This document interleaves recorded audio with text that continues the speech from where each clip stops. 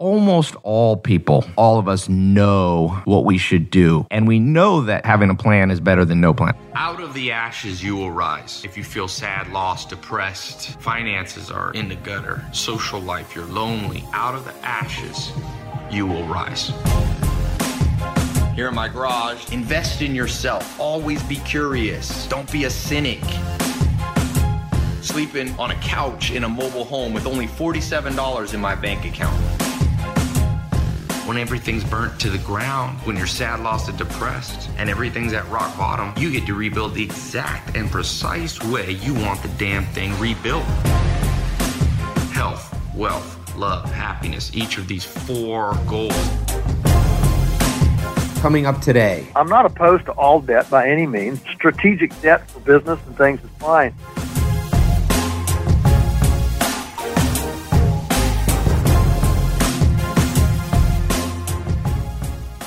So thinking about this concept of unconventionality, when you had a conventional job at the beginning, you were a reporter at a reporter at a newspaper, a local newspaper, and you decided to go back to the unconventional way, which is run your own business there. And can you tell, because this is a very common question, making the transition from having a paycheck job, because you had a wife and you had kids and kids on the way, and that's scary for a lot of people. And so I think part of the reason people stay conventional is because it's less scary. I mean, back in the 1950s, I bet you a lot of Americans didn't really approve of segregation, but it's scary to be the one who speaks up. And when it comes to becoming an entrepreneur, for a lot of people, I read that 80% of people dream at one point or another about owning their own business, but it's scary. You got a family, you have a steady income from a 9-to-5 job, and making that jump is the hard part to becoming unconventional, becoming your own boss. What are practical steps you took to make that less scary for you when you transitioned from a job like that to working for yourself? Sure. Well, it's a great question. The first thing we did was we were out of debt, so that took a lot of financial pressure off of us. One of the this college debt for young people today, that entering the your working years with that huge debt hanging over your head. I'm not opposed to all debt by any means. Strategic debt for business and things is fine, but personal debt really it keeps you from being able to launch into and to become an outlier, because the beginning of any entrepreneurial or any own your own business, any outlying thing, the very beginning of it is, it's stay at home and beans and gravy. It's pretty tight there for a while, and so we had that flexibility because we were out of debt. Number 2, we put together a nest egg. We had a nest egg where we could live without outside income for 1 year. And, so when you say nest egg, you mean like a savings account, basically? Yeah, just say we had enough in a savings account that we could live for 1 year. And again, that took a lot of pressure off. It meant that we had 1 whole year to go full out and try everything we could try with the farm business for a year, and we could live even if it didn't go. We could live for a year. That took a lot of pressure off. The third thing is that we lived extremely frugally. A lot of people like to brag about how much their cost of living is. We like to brag about how much our little cost of living is, and we lived. Now this is 1982. I left the newspaper September 24, 1982, but we lived on $300 a month. We made an apartment in the farmhouse, an attic apartment. We didn't call it the attic; we called it a penthouse. So that allowed us to live cheaply. We had a big garden. We grew all of our own food, so we didn't have to buy any. If we didn't grow it, we didn't buy it. Basically, I mean, we got some flour and sugar and things like that. But basic, I always said if we could grow toilet paper and Kleenex, we could have pulled the plug on society. But anyway, we lived very cheaply, $300 a month. And what we found was that when we launched the business here at the farm, because we had the year to be full-time and devoted 100%, because we lived frugally, because we were here, what happened was there was so much less slippage. Most people try to have, they're living in these two worlds. They have their job, their paycheck, then they're trying to launch this entrepreneur thing. And so when you're running your own business, you're always thinking, oh boy, what I've got to do to keep my boss happy. And when you're at your salary job, you're always thinking about all the things you got to do in your business to make it go. And so I think sometimes it's better to just go ahead and suck it up and stay with your steady paycheck, get on a strategic plan to put together a nest egg to where when you finally get ready to launch, you can launch 100% full time. I just think there's a lot to be gained, and we found that because we were able to devote 100%, we weren't divided in our emotions, our thinking, our planning. Guess what? We were here for every customer's phone call. We were here for every service, every calf that was born, every weed that grew in the bean patch. I could see it. I was here, and what we call slippage, that early slippage, because remember, you're in this learning phase. Your learning is going up vertical, because you're launching your own business. You're learning everything from messaging to business to weak links and your strengths and your weaknesses and all this stuff. So your learning is vertical. And so you can make progress really, really fast. And if you can be 100% devoted at that time, you'll be able to leverage that learning much better than if your loyalties and your time is divided.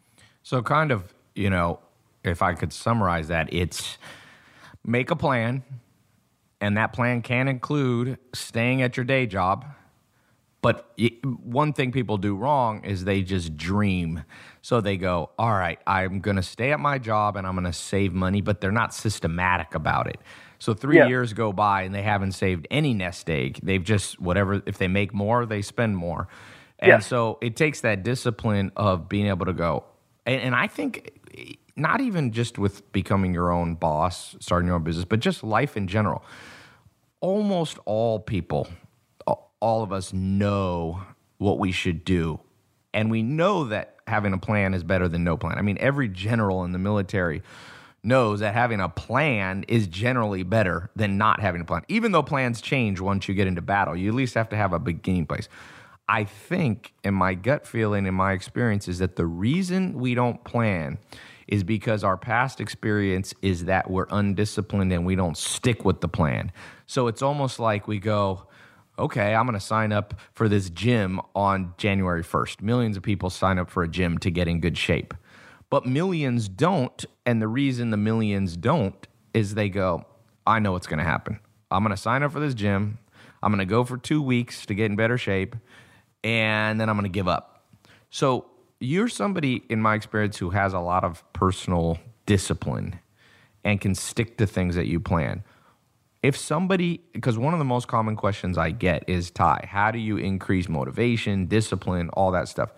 What do you think is a way for somebody who's not disciplined and maybe grew up? I mean, you had the benefit, as you've told me, of, having good parents and that they taught you. Some of that you learned in childhood. You were given chores and things like that, and you were taught responsibility. But we live in a world now where half the people don't even have two parents at home. So that's not being, half of the parents are under so much pressure, they hardly even spend time with the kids. There's not really training. People are more now, I always say, the world now raises kids like wild wolves. I mean, you're 18 years old and they just unleash you upon planet Earth with no practical skills. School system didn't do it. The home didn't do it. So if somebody's one of those people that realizes, wait a second, I was raised by wolves. I'm like Mowgli. And now I'm in my 20s or 30s or 40s, and I don't have the discipline. What would you tell them as are some simple practical steps to start being disciplined so you can stick to a plan, so you can stick to a routine? Yeah, well, certainly one is to make a financial budget and stick with it. I mean, success breeds success, as you know, and so you have to have little steps of success, and so I think that a financial plan is good. A budget, and then stick to it, and that means that you're going to be saving some money. And you're not going to go out to eat every day, and you're going to, buy in bulk and, get in your kitchen more, that sort of thing. Secondly, I think so you have the money element, and then you have the time element. I remember very well my dad being frustrated sometimes, got to the end of the month, I just didn't get much done. And so in frustration a couple of times, he actually did a time budget where he took spreadsheet. I mean, this is before computers. He made a spreadsheet, and he made a note every 5 minutes of the day what he was doing, just as an audit, as a time audit. Mm-hmm. And I remember very well, when he did this for a week one time, and he announced at the dinner table, "I'm not reading the newspaper anymore. It adds up to 7 hours a week I'm spending reading the newspaper." That's Wow. almost a day of work. I could do a bunch of other things. And in fact, he was an accountant, and he had a lot of just small business, repair shops and electricians and small entrepreneur craft type businesses. And the single biggest reason that they were not financially successful was not because they weren't artisan, craftsmen, honest, or any of the other, good things, character things that you would expect. The single most common reason that they were not successful was because they didn't manage their time. Somebody'd come in, start telling a story. Next thing you know, he's propped up against the car, and he's lost 45 minutes yakking with somebody. I know some people think that I'm short, okay, but you know what? I got things to do. I got a world to save. Yeah. I can't sit here and just fritter away a half hour and yak with people. And that doesn't mean that I'm trying to just be ridiculous about it. But this was the most common. And what he would do, these small businesses, he would have them keep this self audit, divide the day into 5-minute increments. And just toilet, reading, whatever. Okay, what you're doing, watching TV, and every single time these guys, it was an epiphany.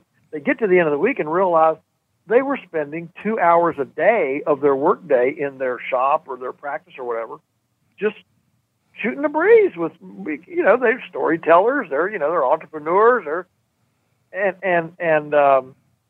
as soon as they had that epiphany and started actually watching their time and billing out, suddenly their profit doubled because their overhead was the same. That didn't change. They didn't hire anybody. Didn't change any overhead. It just suddenly they started actually billing out an extra 2 hours a day at $40 an hour.